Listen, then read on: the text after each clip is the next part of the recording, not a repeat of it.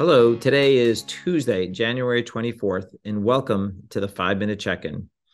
Today, we're going to have two special guests to talk about new publications that have come out in the area of obesity. And I'm going to break the rules and go over time a little bit because we have two guests and two big publications.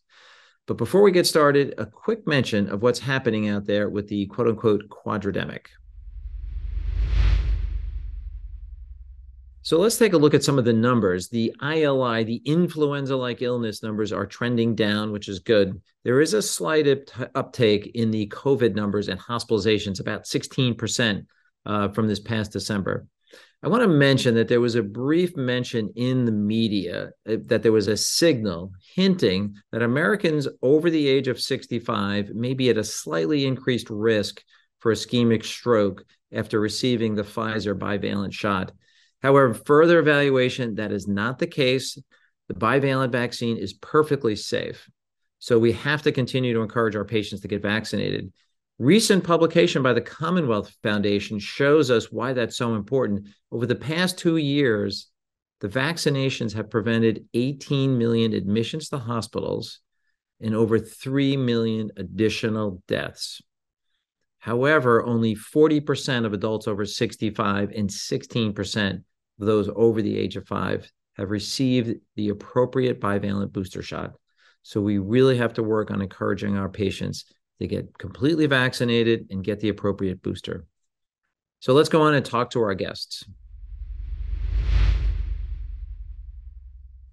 So now on to my two special guests. Both are assistant professors at the Baylor College of Medicine. First, we have Dr. Stephanie Sisley, who is a pediatric endocrinologist. And then we have Dr. Layla Abushamat, who is an adult endocrinologist, both at the Baylor College of Medicine. Thank you both for joining us today.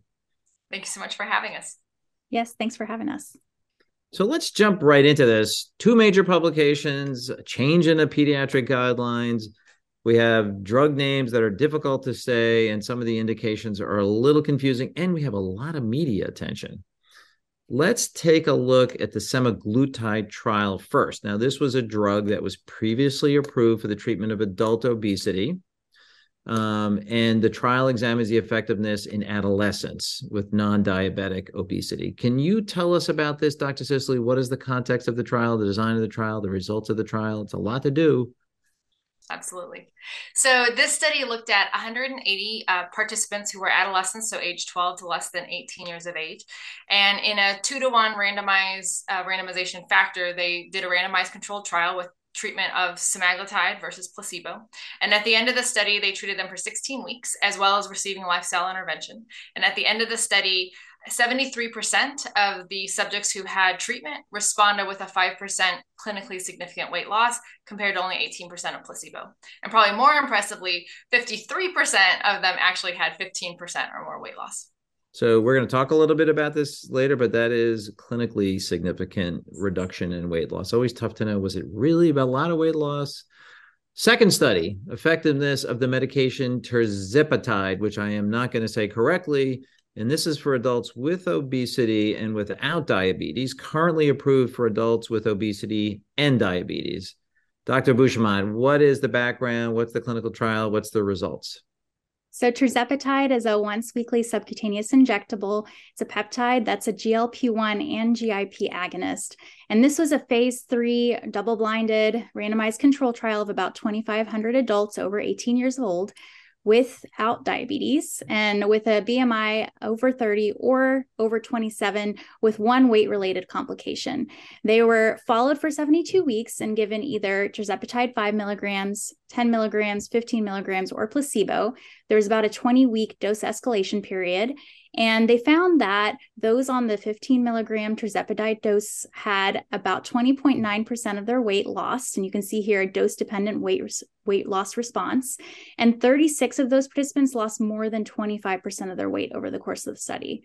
So again, very impressive findings. And the findings corresponded also to improvements in blood pressure and cholesterol with very minimal side effects. These are so back to the question for both of you, but let me just, Layla said that 25% weight loss in 50%, that is a significant and clinically significant result. And just emphasizing that again. Yes, very effective, well-tolerated therapy, and it results in weight loss that's close to that of bariatric surgery. So definitely a game changer.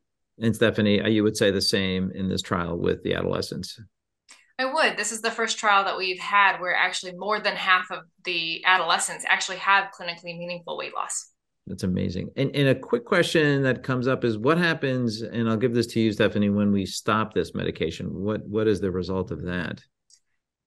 This study actually showed that they did have about an 8-week frame where at the end of the study, neither group received anything, and both groups started to gain weight. And that's pretty consistent in every single weight loss trial that has ever been done, that once the drug is removed, the weight starts to come back.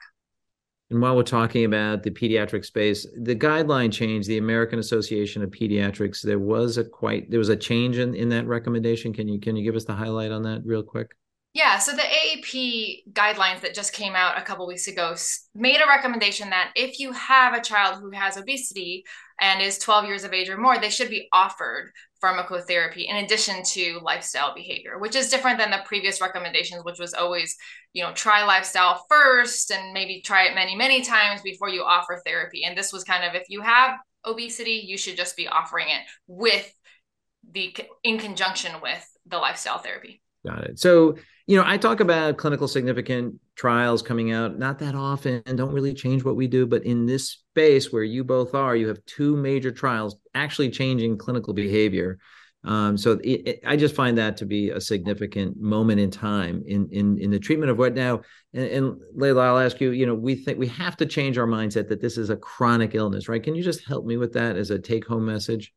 Yes. So just the advent of all these new medications, it really stresses that obesity should be seen as a chronic illness, just like we see people with high blood pressure or with diabetes, and they take medications for these problems, and they take medications across the course of their lifetime. So the medications make their blood pressure normal, but then they continue the medications even when normal. We should be seeing obesity in the same light. Great. Stephanie, any other last words for us before we exit in this topic? Yeah, I think that these trials are exciting because it gives hope to people who've been trying to help people lose weight over time. And I think the important thing is up to this point, we've been treating the comorbidities, right? We treat all of them with either devices or with medications to treat them, but we haven't been able to actually treat the underlying disease. And this gives us the opportunity to actually treat the underlying disease. And hopefully we'll see over time, we're actually preventing the comorbidities from happening. Great. I'll leave that as the last comment. And thank you both for joining us today. Thank you.